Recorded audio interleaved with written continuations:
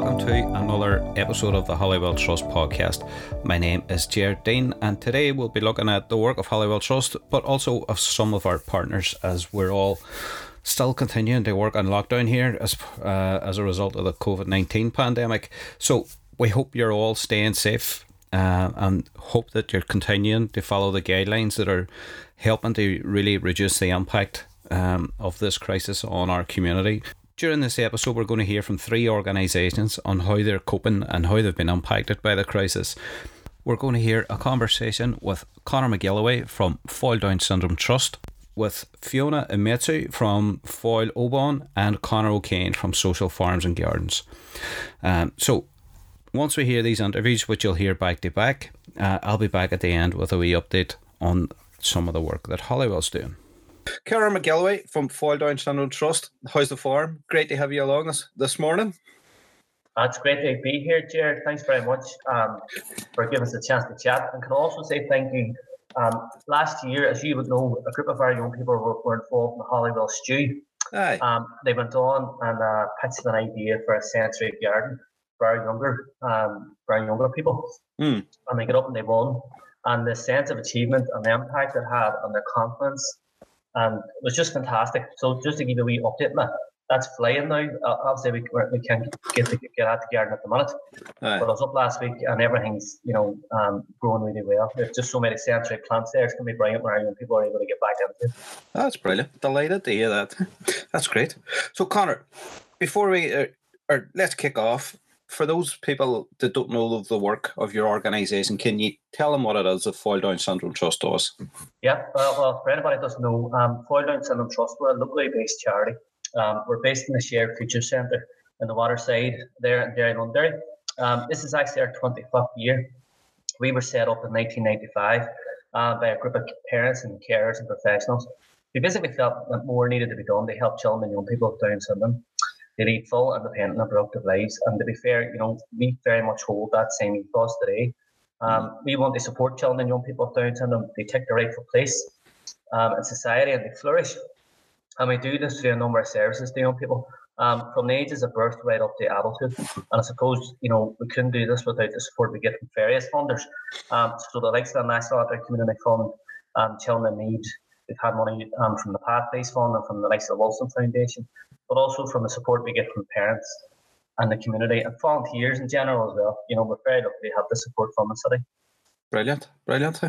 So, look, your group, like any other group, has been impacted, but you're working with a particularly vulnerable group of people.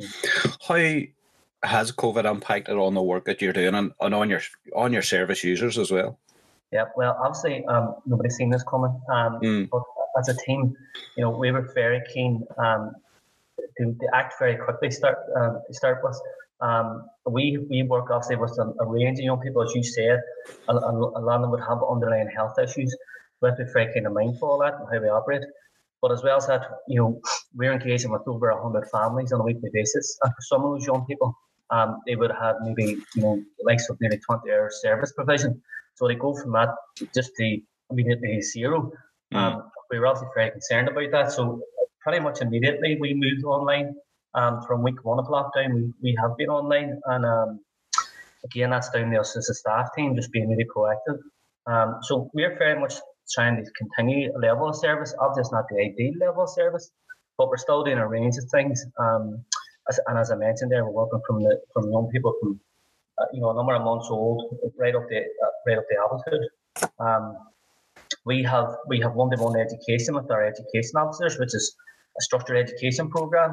We have music therapy with our music therapist, Dr. Josie Nugent. And again, that's being offered out to a range of young people. We have our Healthy Hearts and Minds program, which myself am involved in, where we focus on health and wellbeing, outdoor learning and mentoring. We have a social enterprise, which you may or may not be aware of. This is a recently new initiative. It's called Downright Crafty, which is young people taking the lead. It's a printing enterprise. So we're still offering all those services and more online. As you'll know, it's not easy. It's very much a learning process. And as the weeks have gone on, as a team, we're trying to be as creative as we can and try and come up with a program that tries to meet the educational and social needs of the young people we're working with. So to be honest, we're getting on very well, I think. We're still learning, we're still trying to improve, but so far we're coping quite well, I think. Brilliant. I'm delighted to hear that. And how's the young people themselves, or your clients, if you like, how are they coping with? Well, as I mentioned there, so some of our work's done on a one-to-one basis, and some of it's done on a group basis. So our one-to-one sessions, and I suppose I say one-to-one, but there's also parents and families involved. That goes up to age 7, and then from ages 8 up, we're sort of operating in groups. So we have an 8 to 12 group, a 13 to 19 age group, and then 2 20 plus age groups, and we're operating on a daily basis. So those groups come in. We do it via Zoom, and to be honest, it's fantastic just for them to get the social connection that these online platforms allow. You know, it's great, and regardless of what we're doing, whether it's exercise or education or kitchen crafts or arts and crafts or you know, dancing about the place, whatever it is, it maintains that social connection. It's so important for our young people still to get that. And as I said there, you know, some of them were coming in 5 days a week, or you know, across a weekly basis anyway, and to go from all that to nothing, it's just, you know, it could have been so devastating. So for some of our young people, and you know, I don't say this lightly, it's been a real lifeline for them, you know. Yeah, well, that's brilliant. I'm delighted that these are still going, and you seem to be as busy as ever. So, Connor, if people want to find out more about the work of the organisation, or I suppose even more importantly, if they want to donate to the organisation, what's the best way that they can go about that? Well, it's very kind of you to say that, and I suppose, as I mentioned at the start, you know, we couldn't do what we do without the support we get from the general public. And even you're talking about funding there. Just recently, we had one of our parents decided to come up with a fundraiser. It was called the Perfect Fundraiser. So the emphasis there being on raiser. So a number of our parents and young people and staff shaved their heads, and they raised £3,000. So initiatives like that, you know, just are so helpful during this time. And again, it's down to the efforts of the parents and the community that support us. The easiest way to get us, I suppose, is we're on Facebook, Fall Down Syndrome Trust. You can also email us info at fdst.org.uk, and certainly somebody will get back to you pretty sharpish.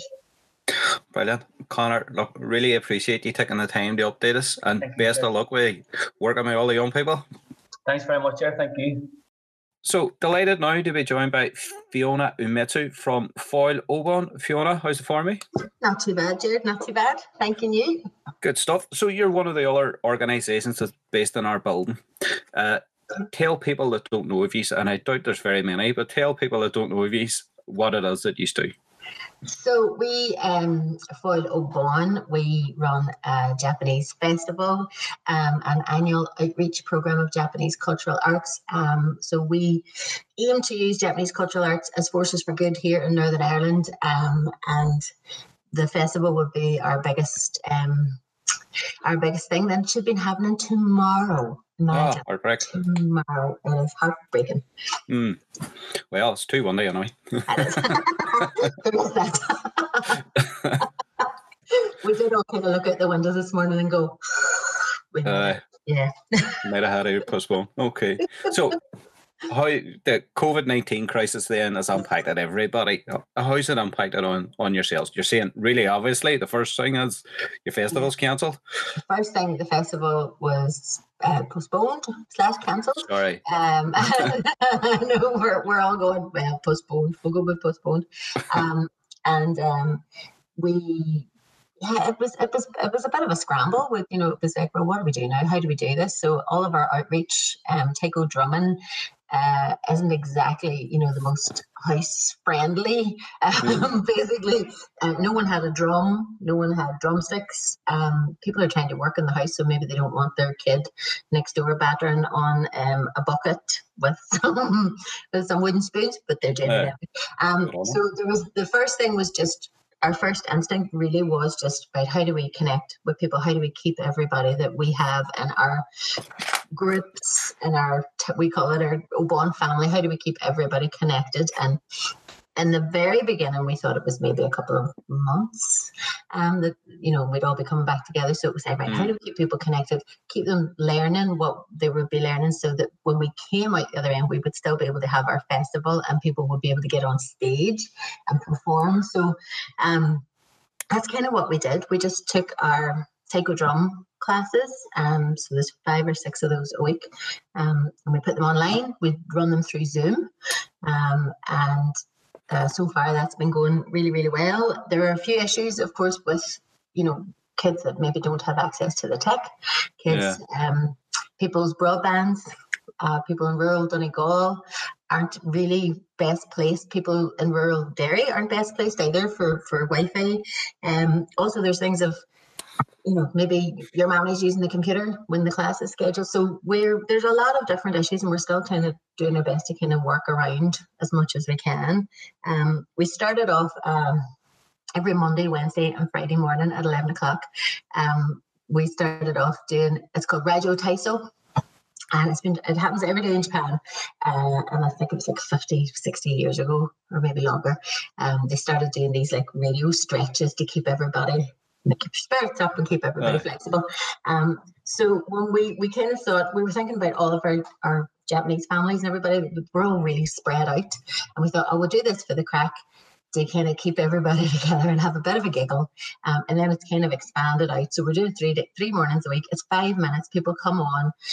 We have a bit of a laugh, check in, everybody okay, grand jobs, and then we do a bit of stretching, and then that's it. So, people feel like our committee and dancers, and people are very random, just people that we go, hold on, do this, show the cracks. So it's been really nice. That has been a really nice new development to come out of it.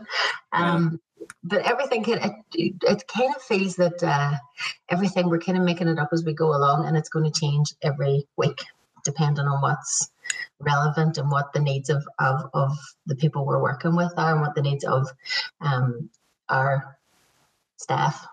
Yeah. So, I love saying staff, sounds massive, but well, how are you coping? How are you fighting the remote working? Because it's a bit different to being in around Holywell, surrounded by other people. It is very different.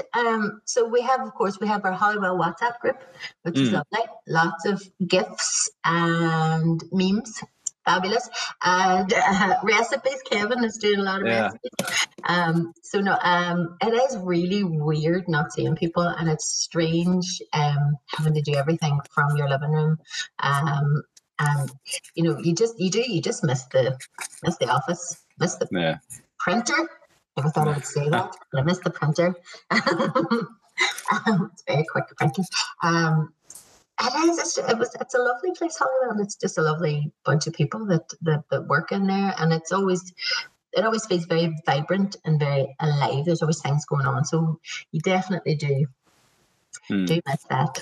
Yeah, I must myself. Okay, so if people need to get you, Fiona, and need to get in touch with yourself or Nicola, what's the best way of doing it?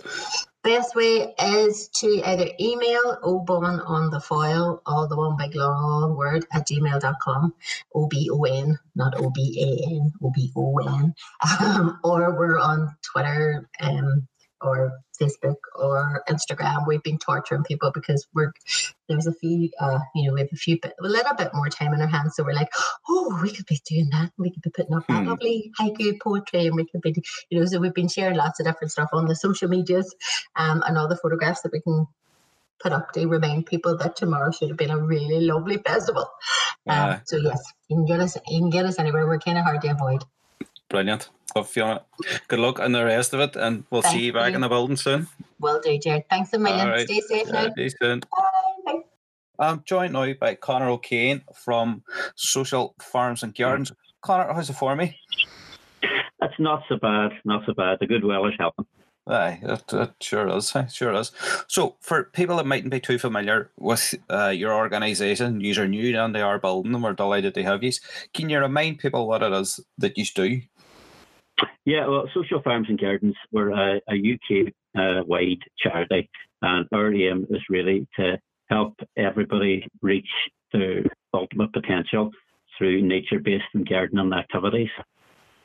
That's the mission statement, really, you know. So, and really what that comes down to is working, supporting people in community gardens and allotment in school gardens and other projects, you know, that would have gardening or nature-based activities as part of their delivery. Brilliant. So, like most other community organisations, you are involved in bringing people together, which I'm sure is ground to a halt due to COVID. How have you been impacted? Well, we were massively impacted, and that the you know what I'm funded under is a National Lotteries community fund project called Growing Resilience, and what we're funded to do is to work with community gardens and getting them to work with each other. So it's peer-to-peer learning from each other, upskilling, and having lots of activities that all involve bringing lots of people to places together. So we looked at that and it was like, we cannot deliver a program in the way that it was envisaged. You know, we started delivering it at a lovely initial meeting up in the Halliwell Trust, and then we'd gone out and we'd done our first skill share back in January, and then the rest of the program just had to say we can't do this.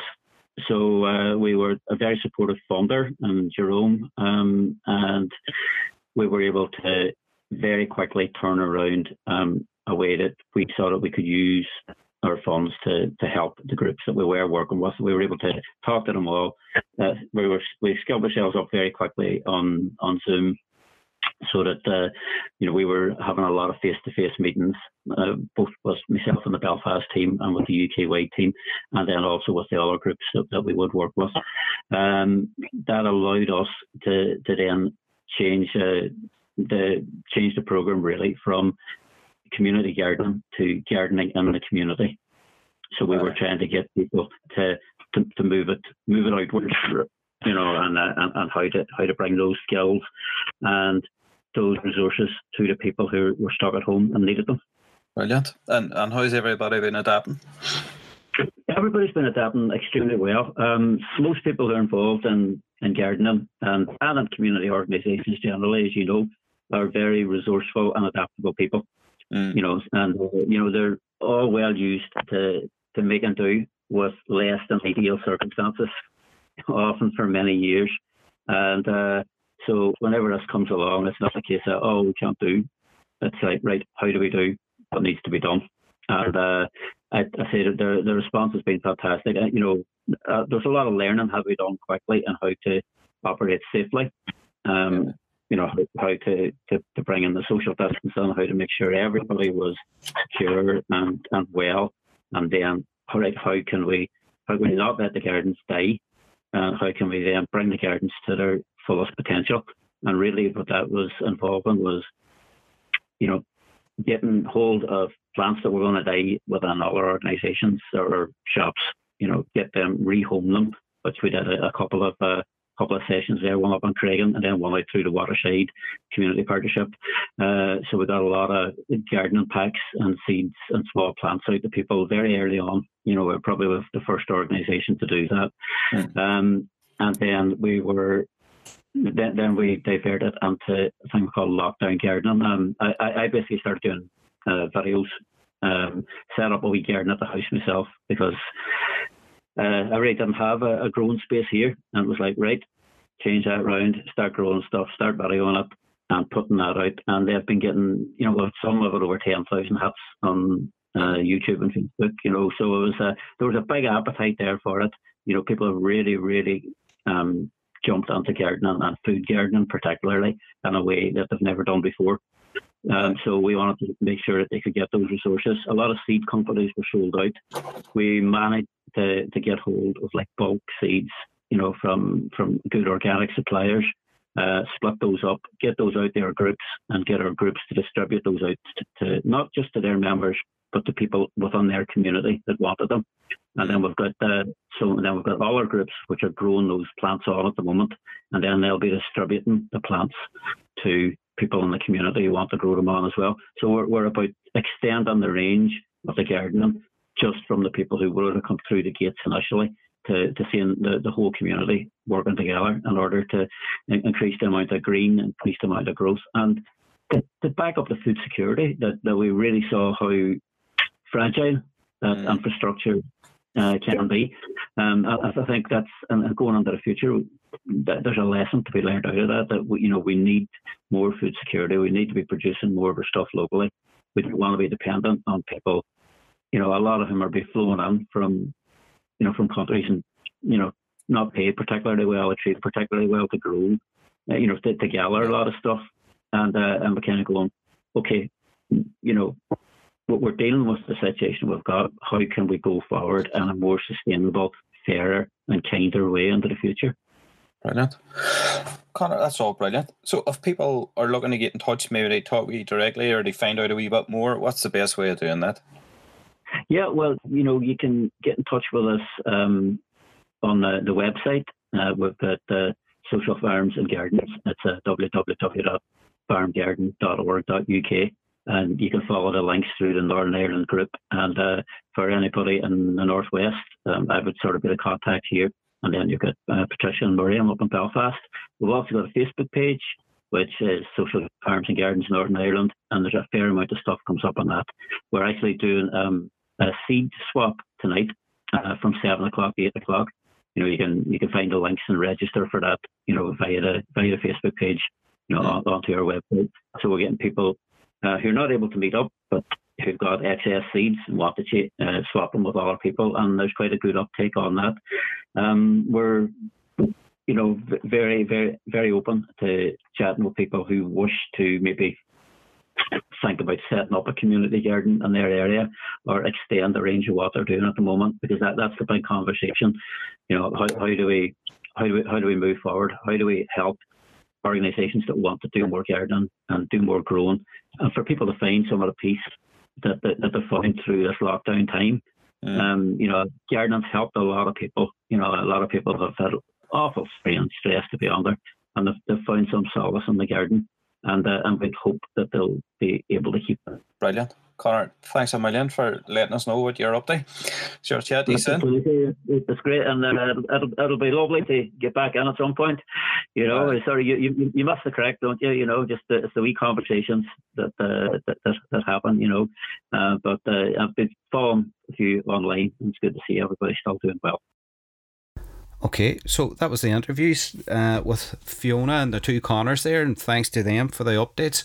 Really interesting. Great to see there's so much still happening. Great to see the resilience in the community, and that there's so many efforts still happening to support local people. So moving on then to talk about Holywell, just to remind people, we're still planning on opening our building again at some point, so we've been putting a lot of effort in recently to look at how we can do that in a safe manner, and that's been ongoing. But I suppose one of the more exciting pieces of work that we're working on is Fingerpost, and we've been threatening to talk about this for a while.